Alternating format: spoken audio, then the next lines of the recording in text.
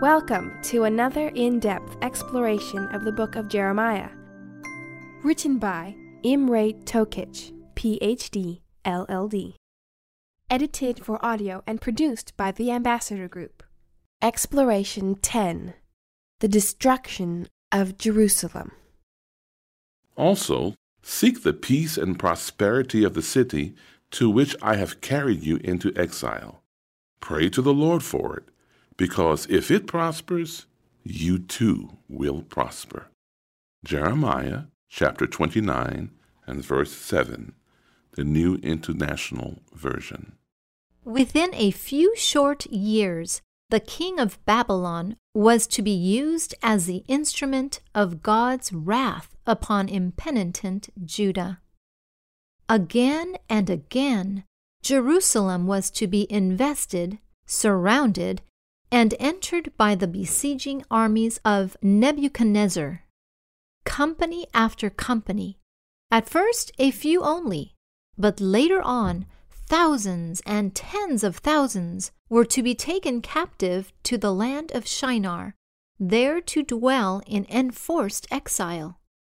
Jehoiakim, Jehoiachin, Zedekiah, all these Jewish kings were in turn to become vassals of the Babylonian ruler, and all in turn were to rebel. Severer and yet more severe chastisements were to be inflicted upon the rebellious nation, until at last the entire land was to become a desolation. Jerusalem was to be laid waste and burned with fire.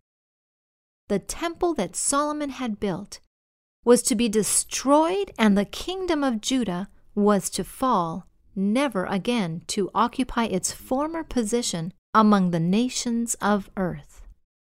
Another behind-the-scenes exposition of history, written by Ellen G. White in her book entitled Prophets and Kings, on pages 422 and 423.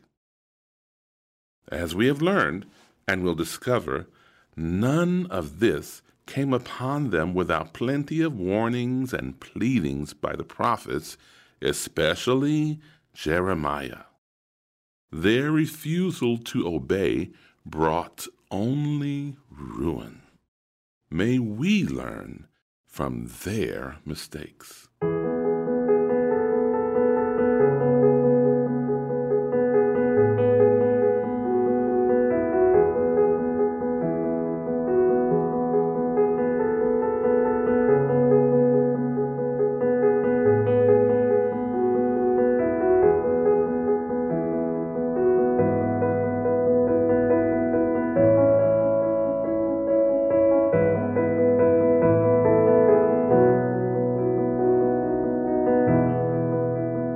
Weeping for Tammuz. Though Jeremiah might have felt very much alone at times, he wasn't. God had raised up Ezekiel, a contemporary among the captives in Babylon, in order to comfort and to warn the exiles, as well as to confirm what the Lord had been speaking through Jeremiah all these long and hard years. Through his ministry, Ezekiel was to warn the captives against the folly of believing the false predictions of an early return from Babylon. He was also to foretell by various symbols and messages the devastating siege that would eventually befall Jerusalem because of the people's refusal to repent and turn away from their sin and apostasy. Let's listen to Ezekiel chapter 8. Here are 3 questions to think about as you listen. What was the prophet shown? What does this tell you about how powerful the popular culture can be, and how it can impact even the most sacred things? What warnings do you synthesize for yourself? Here is Ezekiel chapter 8 from the Amplified Bible. It came about in the 6th year of the captivity of King Jehoiachin, on the 5th day of the 6th month, as I sat in my house near Babylon, with the elders of Judah sitting before me, that the hand of the Lord God fell on me there. Then I looked, and behold, a likeness of a man with the appearance of fire. From his loins downward he was like fire, and from his loins upward he had the appearance of brightness, like gleaming metal, bronze. He stretched out the form of a hand, and took me by a lock of hair on my head, and the Spirit lifted me up between earth and heaven, and brought me in the visions of God to Jerusalem, to the entrance of the north gate of the inner courtyard, where the seat of the idol image of jealousy, which provokes to jealousy, was located. And behold, the glory and brilliance of the God of Israel, who had loved and chosen them, was there, like the vision which I saw in the plain. Then he said to me, Son of man, now raise your eyes toward the north.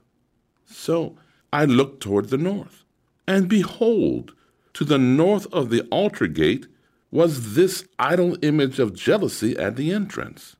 Furthermore, he said to me, Son of man, do you see what they are doing? The great repulsive acts which the house of Israel is committing here, to drive me far away from my sanctuary? But you will again see greater repulsive acts. Then he brought me to the entrance of the courtyard. And when I looked, behold, there was a hole in the wall. He said to me, Son of man, now dig into the wall. And when I had dug into the wall, behold, there was an entrance. And he said to me, Go in and see the wicked, repulsive acts that they are committing here. So I entered and looked, and saw every kind of creeping things and beasts and loathsome things, and all the idols of the house of Israel carved all around on the wall. Standing before these images were 70 elders of the house of Israel, and among them stood Jezaniah, the son of Shaphan, the scribe, each man with his censer in his hand, and a thick and fragrant cloud of incense was rising as they prayed to these gods. Then he said to me, Son of man, do you see what the elders of the house of Israel do in the dark? Each man in his secret room of carved images, for they say, The Lord does not see us. The Lord has abandoned the land. He also said to me, Yet again, you will see even greater repulsive acts which they are committing. Then he brought me to the entrance of the north gate of the Lord's house. And behold, women were sitting there weeping for Tammuz. He said to me, Do you see this, son of man? Yet you will see still greater repulsive acts than these that they are committing. So he brought me to the inner court of the Lord's house. And behold, at the entrance to the temple of the Lord, between the porch, vestibule, portico, and the bronze altar, were about 25 men with their backs to the temple of the Lord and their faces toward the east. And they were bowing down toward the east and worshiping the sun. He said to me, Do you see this, son of man? Is it too slight a thing for the house of Judah to commit the repulsive acts which they have committed here, that they have filled the land with violence and repeatedly provoked me to anger. And behold, they are putting the branch to their nose. Therefore, I indeed will deal in wrath. My eye will have no pity, nor will I spare them. And though they cry loudly in my ears, yet I will not listen to them. No matter how often and clearly the writings of Moses and the prophets warned against idolatry and worshiping other gods, these verses show that this is exactly what was being done, even within the sacred precincts of the temple. Weeping for Tammuz was a lamentation ritual for a Mesopotamian god. No wonder 2 Chronicles chapter 36, verse 14 said, "Moreover, all the chief of the priests and the people transgressed very much after all the abominations of the heathen, and polluted the house of the Lord, which he had hallowed in Jerusalem." Ezekiel chapter 8, verse 12 adds what God said to him. "Then he said to me, Son of man, do you see what the elders of the house of Israel do in the dark, each man in his secret room of carved images? For they say, The Lord does not see us. The Lord has abandoned the land." Admittedly, the translation about the chambers of their own imagery is a little ambiguous. It could mean the chambers where they stored their own idols, or it could mean the chambers of their own imagination, their own hearts. Either way, the elders, the leaders, had fallen so far that they said the Lord didn't see what they were doing, that the Lord had abandoned them. It is another way of saying the Lord doesn't care about these things. They aren't important. Right there, in the sacred precincts of God's temple, these people engaged in the grossest idolatry, doing everything that they had specifically been forbidden by God's words to do. Even worse, in their own minds, they justified their deeds. The Apostle Paul talked about those who worshiped the creation instead of the Creator in Romans chapter 1, verses 22 through 25. Before we hear those verses, the Amplified Bible has this footnote for verse 23. Here's what it says. Paul's indictment of idolatry images is logical and devastating. He emphasizes that idols are essentially copies of living creatures, whether in human form, as for example in ancient Greek myth, or otherwise, as in Egyptian idolatry and metaphysics. These lifeless images are clearly powerless, and even the living creatures which they supposedly represent are either non-existent hybrids and monsters, or else ordinary creatures on earth who could hardly create so much as a grain of sand. Now, let's listen to the verses Romans chapter 1, verses 22 through 25.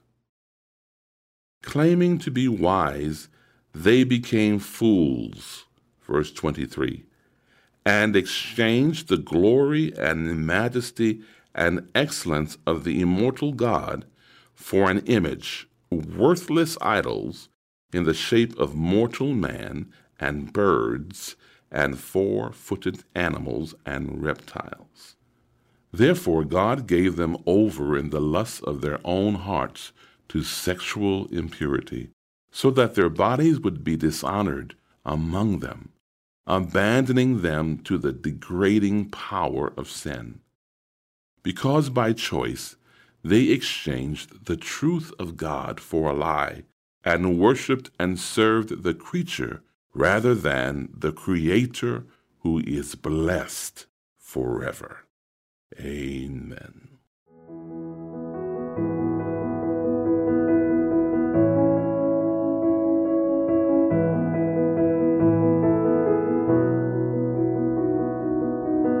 The unhappy reign of King Zedekiah. Zedekiah, whose name means righteousness of Yahweh, was the last king on the throne of Judah before its destruction by the Babylonians in 586 BC. At first, he seemed to have been willing to obey the words of Jeremiah and submit to the Babylonians. However, this attitude did not last. Jeremiah warned King Zedekiah. Jeremiah chapter 37, verses 1 through 10, tell us what he said. You will first hear some history, and then you will hear the words, "And the word of the Lord came to Jeremiah." What was Jeremiah's warning to King Zedekiah?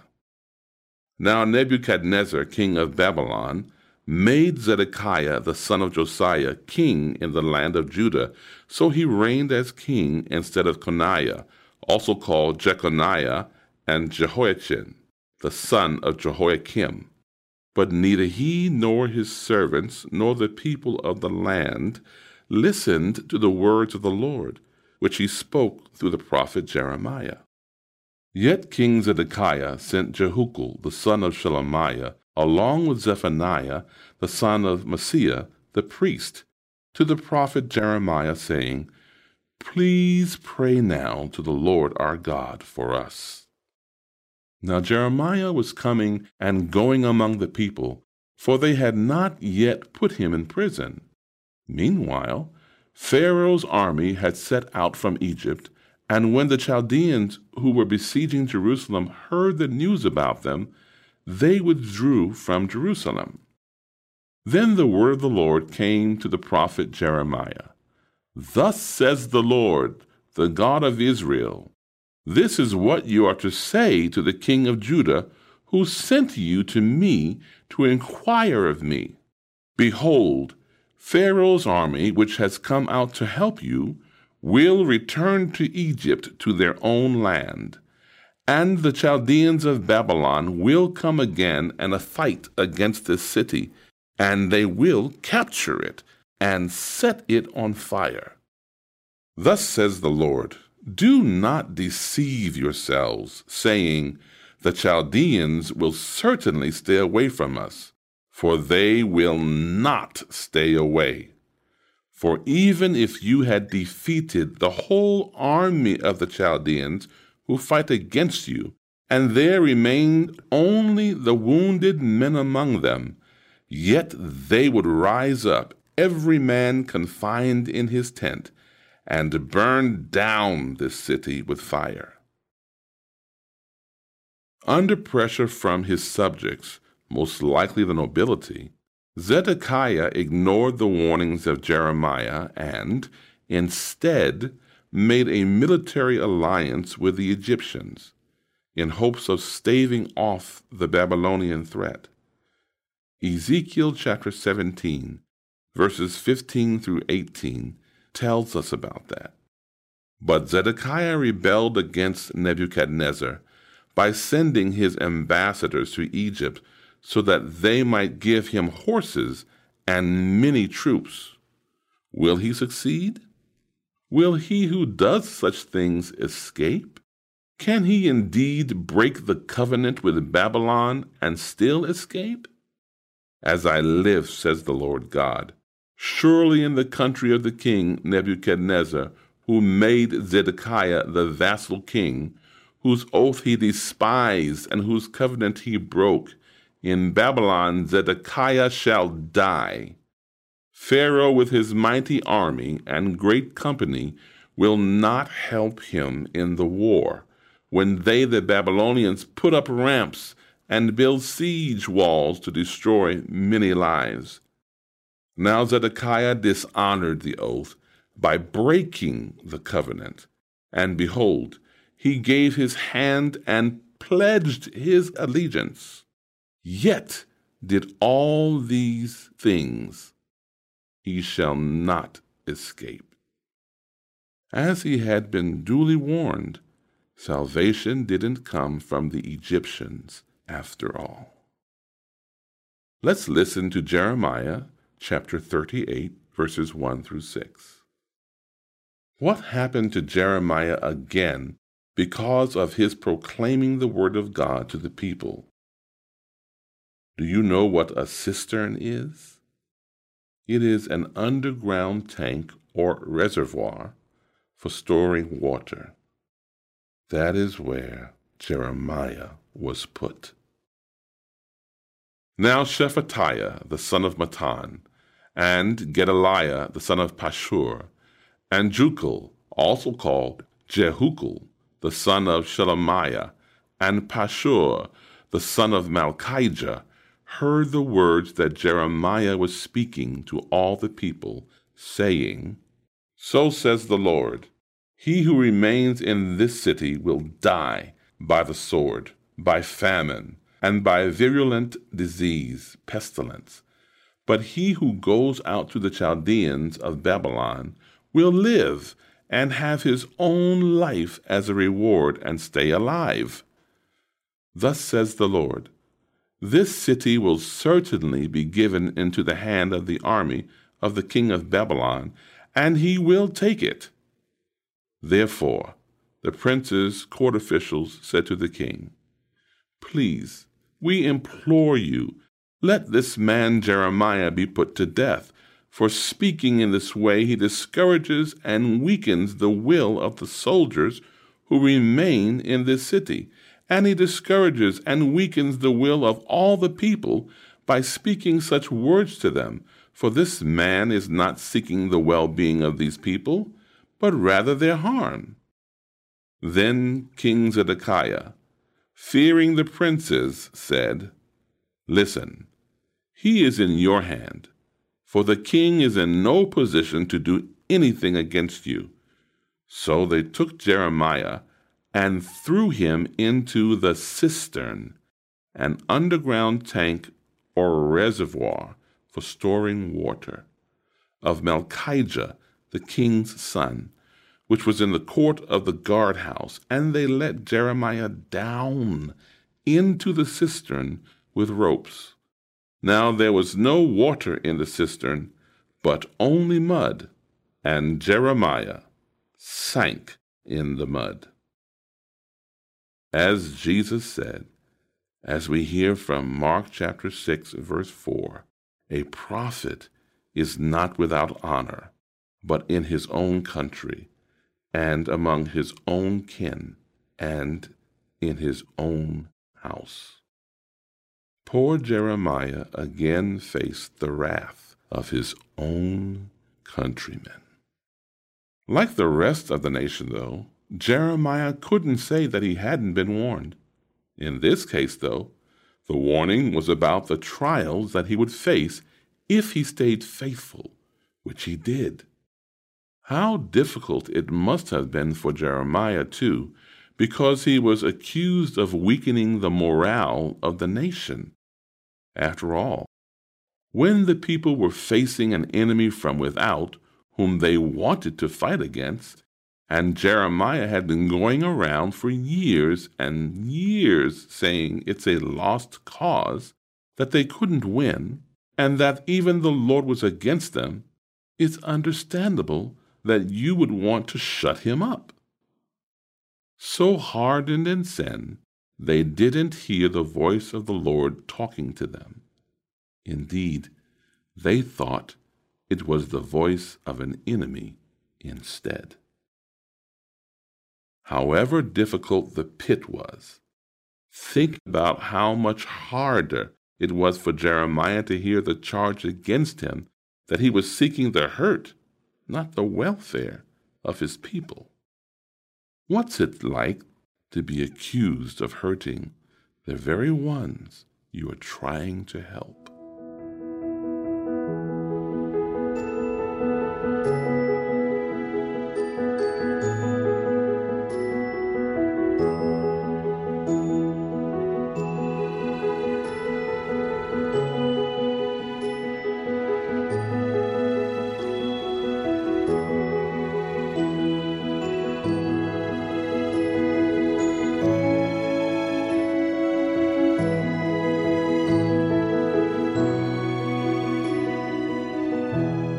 fall of Jerusalem. The siege of Jerusalem began in earnest in January 588 BC and lasted until the late summer of 586 BC. Jerusalem had been able to hold out for more than 2 years before Jeremiah's prophetic words were fulfilled, and the Babylonian soldiers broke through the wall and destroyed the city. Starvation was so bad inside the walls that the defenders lost all strength and couldn't resist any longer. King Zedekiah fled with his family, but in vain. He was captured and taken to Nebuchadnezzar, who had his sons executed before his eyes. We can hear much of this sad story in Jeremiah chapter 39, verses 1 through 10. Jerusalem captured. Now regarding the capture of Jerusalem. In the 9th year of the reign of Zedekiah, king of Judah, in the 10th month, Nebuchadnezzar, king of Babylon, and all his army came against Jerusalem and besieged it. And in the 11th year of Zedekiah, in the 4th month, on the 9th day of the month, they breached the wall and broke into the city. Then all the officials of the king of Babylon came in and sat in the middle gate, establishing both military control of the city and their authority to judge the captives. Nergal-Sarezer, Samgar-Nebu, Sar-Sekim, the Rabsaris, chief of the eunuchs, Nergal-Sarezer, the Rab-Mag, chief of the magicians, with all the rest of the officials of the king of Babylon. When Zedekiah, the king of Judah, and all the men of war saw them, they fled and escaped from the city at night by way of the king's garden through the gate between the two walls. And the king went out toward the Arabah, Jordan Valley. But the Chaldean Babylonian army pursued them and overtook Zedekiah in the plains of Jericho. When they had seized him, they brought him up to Nebuchadnezzar, king of Babylon, at Riblah, in the Aramean land of Hamath, where he passed sentence on him. Then at Riblah, the king of Babylon killed the sons of Zedekiah before his eyes. The king of Babylon also killed all the nobles of Judah. Moreover, he blinded Zedekiah and bound him with bronze shackles to take him to Babylon.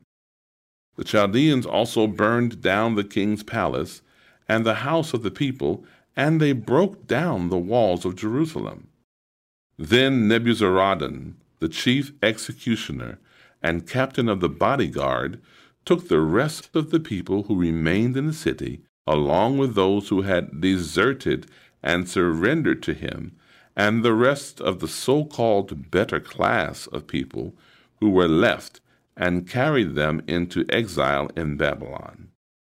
But Nebuzaradan, the Babylonian captain of the bodyguard, left behind in the land of Judah some of the poor people who had nothing, and gave them vineyards and fields at that time.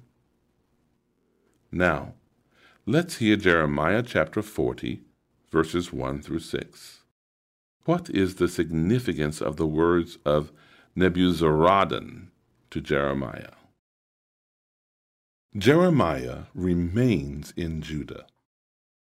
The word which came to Jeremiah from the Lord after Nebuzaradan, the captain of the bodyguard, had released him from Ramah, when he had taken him bound in chains among all the captives of Jerusalem and Judah who were being taken as exiles to Babylon. And the captain of the bodyguard had taken Jeremiah and said to him, "The Lord your God promised this disaster on this place. Now the Lord has brought it about, and has done just as he promised. Because you, people of Judah, have sinned against the Lord and did not listen to and honor his voice, therefore this thing has happened to you. But now, listen carefully. Because of your innocence, I am freeing you today from the chains which are on your hands. If you would prefer to come with me to Babylon, come, and I will look after you carefully. But if you would prefer not to come with me to Babylon, then do not do so. Look, all the land is before you. Go wherever it seems good and right, convenient for you to go.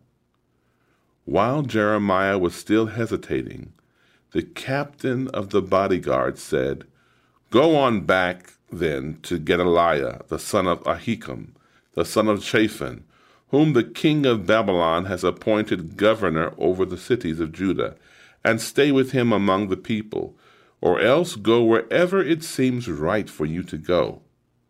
So the captain of the bodyguard gave him an allowance of food and a gift and let him go.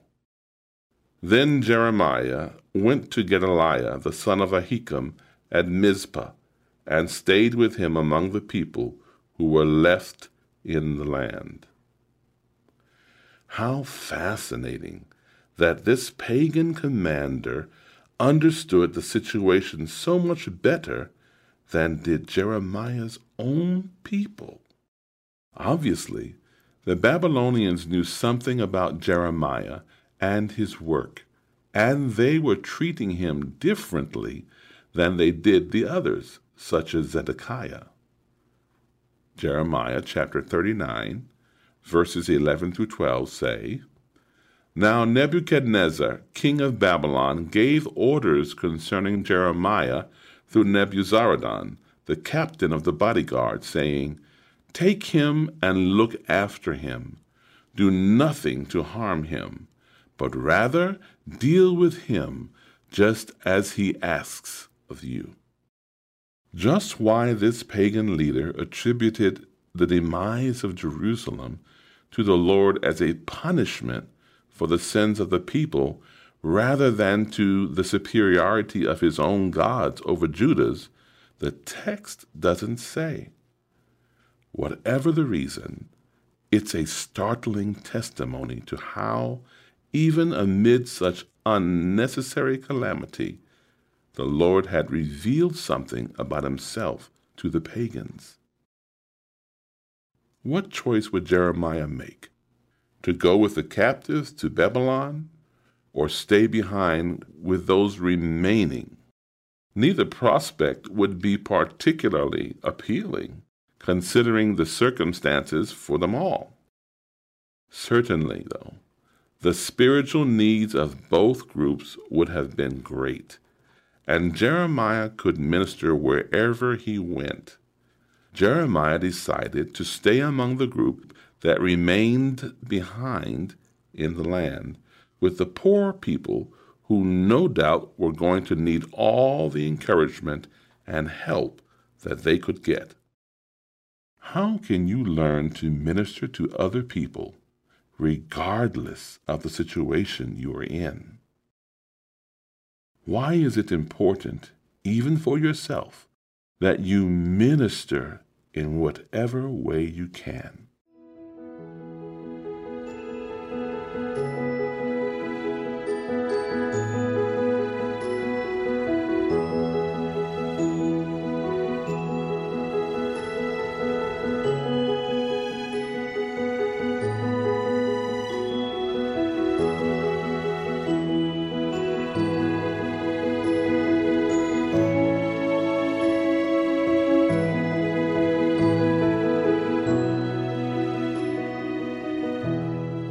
All your heart. You will seek me and find me when you seek me with all your heart. Jeremiah chapter 29 and verse 13, New International Version. What has been your own experience with this promise?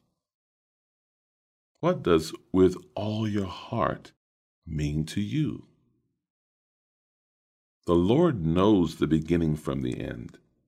Even while people in Jerusalem were still fighting the Babylonians, still hoping that the words of the false prophets were true, the Lord was using Jeremiah to speak to the future, to speak to those who were already in Babylon and to those who would eventually be there.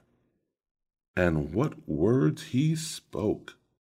Let's listen to Jeremiah chapter 29, verses 1 through 14. How is the love and mercy of God revealed in these verses? Message to the exiles.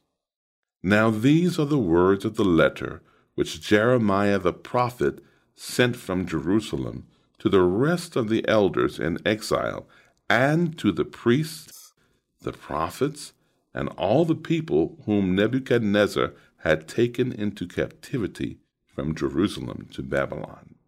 This was after King Jeconiah and the queen mother, the eunuchs, the princes, court officials of Judah and Jerusalem, the craftsmen and the smiths had departed from Jerusalem.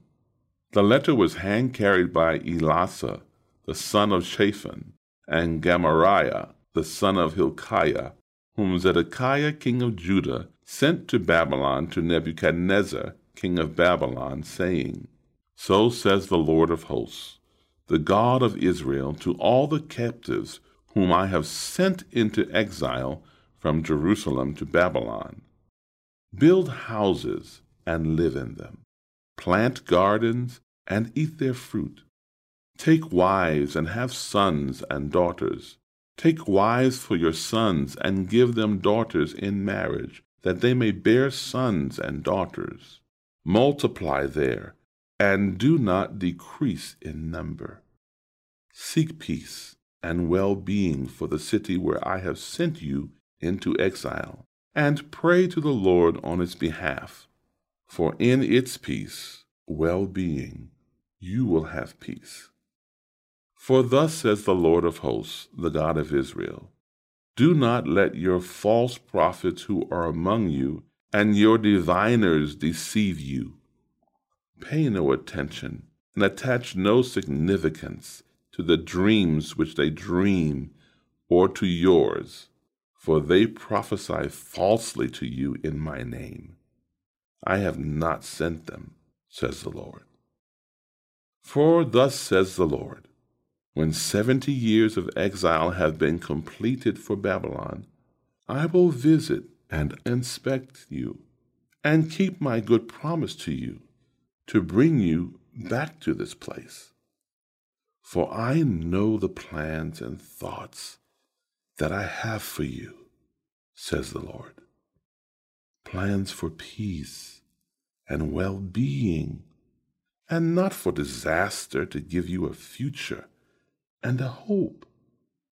Then you will call on me, and you will come and pray to me, and I will hear your voice, and I will listen to you. Then, with a deep longing, you will ask me and require me as a vital necessity, and you will find me when you search for me with all your heart. I will be found by you, says the Lord, and I will restore your fortunes, and I will free you and gather you from all the nations and from all the places where I have driven you, says the Lord. I will bring you back to the place from where I sent you into exile. Here was a true message of grace. Unlike the false message of grace that the people had heard from the prophets who told them that their exile would be over in short order, even just 2 years. That was not God's plan, and it was not going to happen. Instead, based on the clear teachings of Moses, they had to accept that this was their fate, at least for now. But just as Moses had said, if they repented, they would be restored to the land. Let's compare two references, Deuteronomy chapter 30, verses 1 through 4, and Deuteronomy chapter 4, verse 29.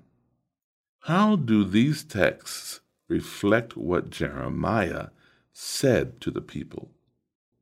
So it shall be when all these things have come on you, the blessing and curse which I have set before you, and you call them to mind in all the nations where the Lord your God has driven you, and you have returned to the Lord your God, and have listened to and obeyed his voice with all your heart and with all your soul, in accordance with everything that I am commanding you today, you and your children.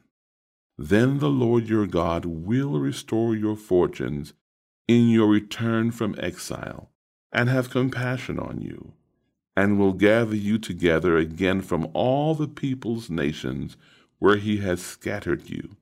Even if any of your dispersed are at the ends of the earth, the Lord your God will gather you together from there, and from there he will bring you back.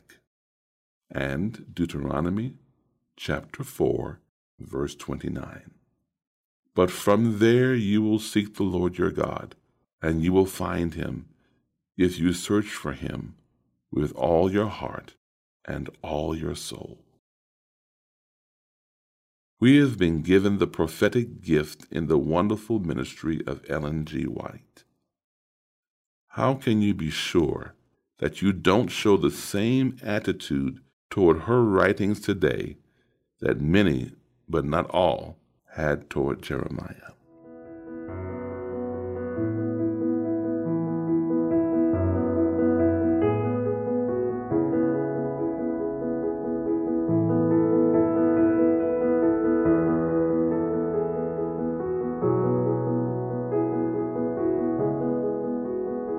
The 70 years.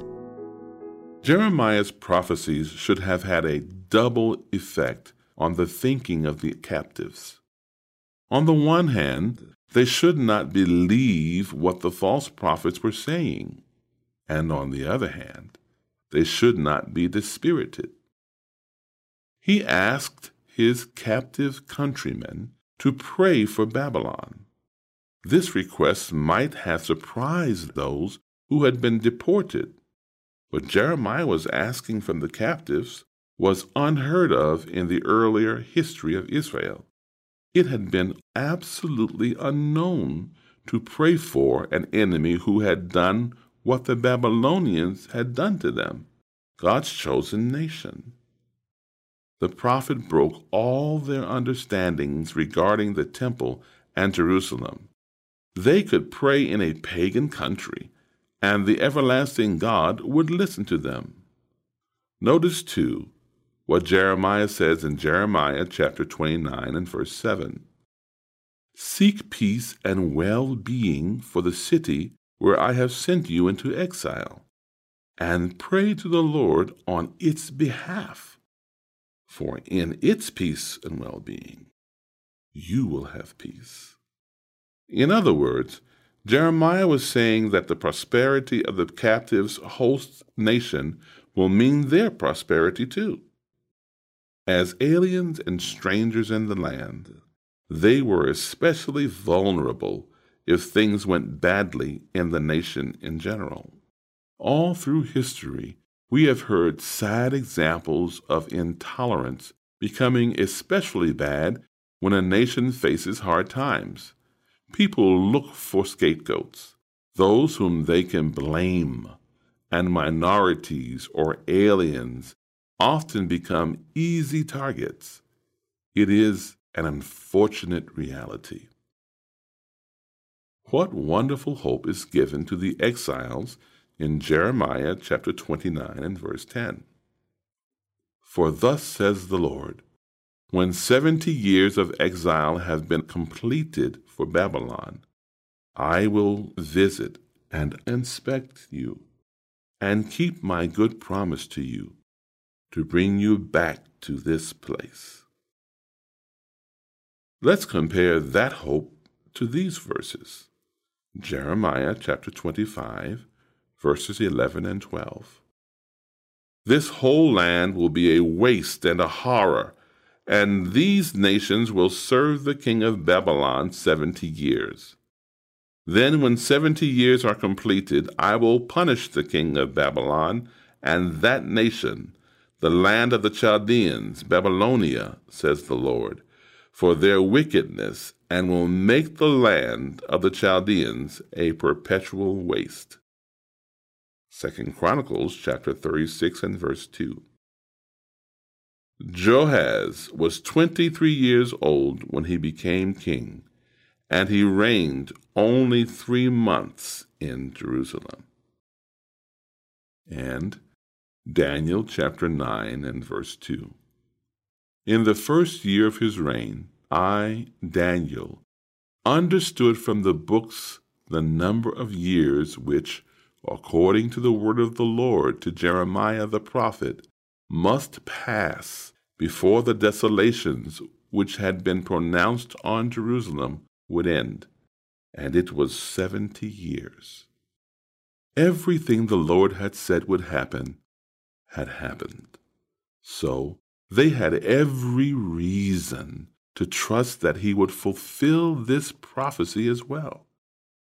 Just as a reminder of the details, let's listen again to Jeremiah chapter 29, verse 10, this time from the New Living Translation. This is what the Lord says: You will be in Babylon for 70 years, but then I will come and do for you all the good things I have promised, and I will bring you home again.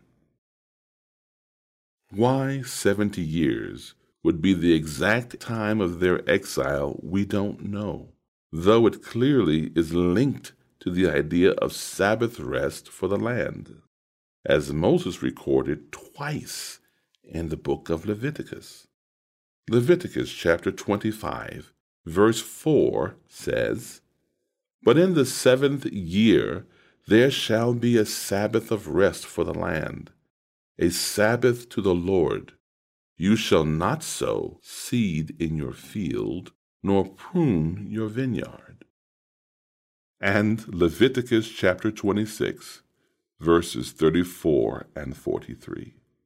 Then the land of Israel will enjoy its Sabbaths as long as it lies desolate, while you are in your enemy's land. Then the land will rest and enjoy its Sabbaths. Verse 43. But the land will be abandoned by them, and will enjoy its Sabbaths while it lies desolate without them. And they will accept the punishment for their wickedness, and make amends because they rejected my ordinances, and their soul rejected my statutes. Back to Jeremiah chapter 29, verse 10. What's so important about this prophecy is that if they had taken in faith and submission, it would have given the captives great hope and assurance of the Lord's complete sovereignty. Despite appearances, despite the terrible calamity that befell them, they could know that all was not lost, and the Lord had not left them. They were still the covenant people, and the Lord wasn't through with them or the nation of Israel. Redemption was available there for all of those ready to meet the conditions. What prophecies give you great hope for the future? Which ones strengthen your faith and help you learn to trust the Lord for whatever will come?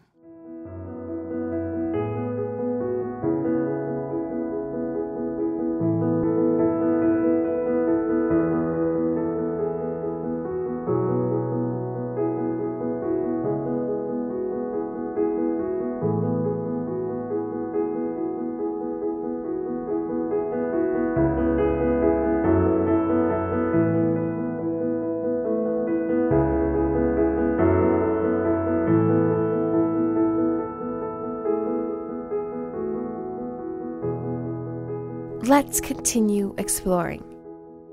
We are in continual danger of getting above the simplicity of the gospel. There is an intense desire on the part of many to startle the world with something original that shall lift the people into a state of spiritual ecstasy and change the present order of experience. There is certainly great need of a change in the present order of experience, for the sacredness of present truth is not realized as it should be. But the change we need is a change of heart, and can only be obtained by seeking God individually for His blessing, by pleading with Him for His power, by fervently praying that His grace may come upon us, and that our characters may be transformed. This is the change we need today, and for the attainment of this experience, we should exercise persevering energy and manifest heartfelt earnestness. We should ask with true sincerity, "What shall I do to be saved?" We should know just what steps we are taking heavenward. Ellen G. White wrote those poignant words in her book, Selected Messages, Book 1, pages 187 and 188. Here are a few thoughts to ponder and questions to consider. Think about the idea of why, historically, the prophets had been so mistreated and misunderstood in their own time. What could this teach us about how we relate to the ministry of Ellen G. White? Think about her in the context of what Jesus said and was quoted in Matthew chapter 23, verses 29 through 31, New International Version.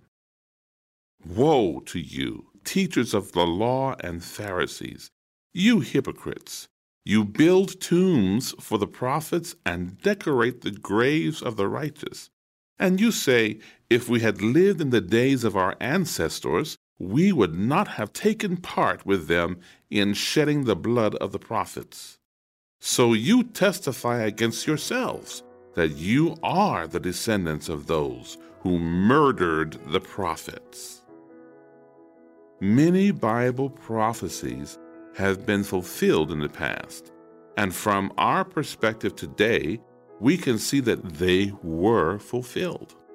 In what way can these fulfillments help us to trust that the ones that haven't yet been fulfilled will be fulfilled as well? As we have heard, Jeremiah told the people to seek the Lord. How do we do that?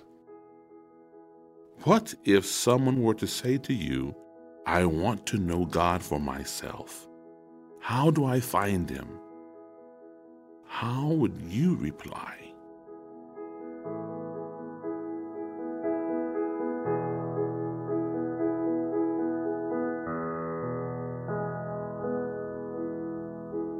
ambassadorgroup.org. Thank you for exploring with us.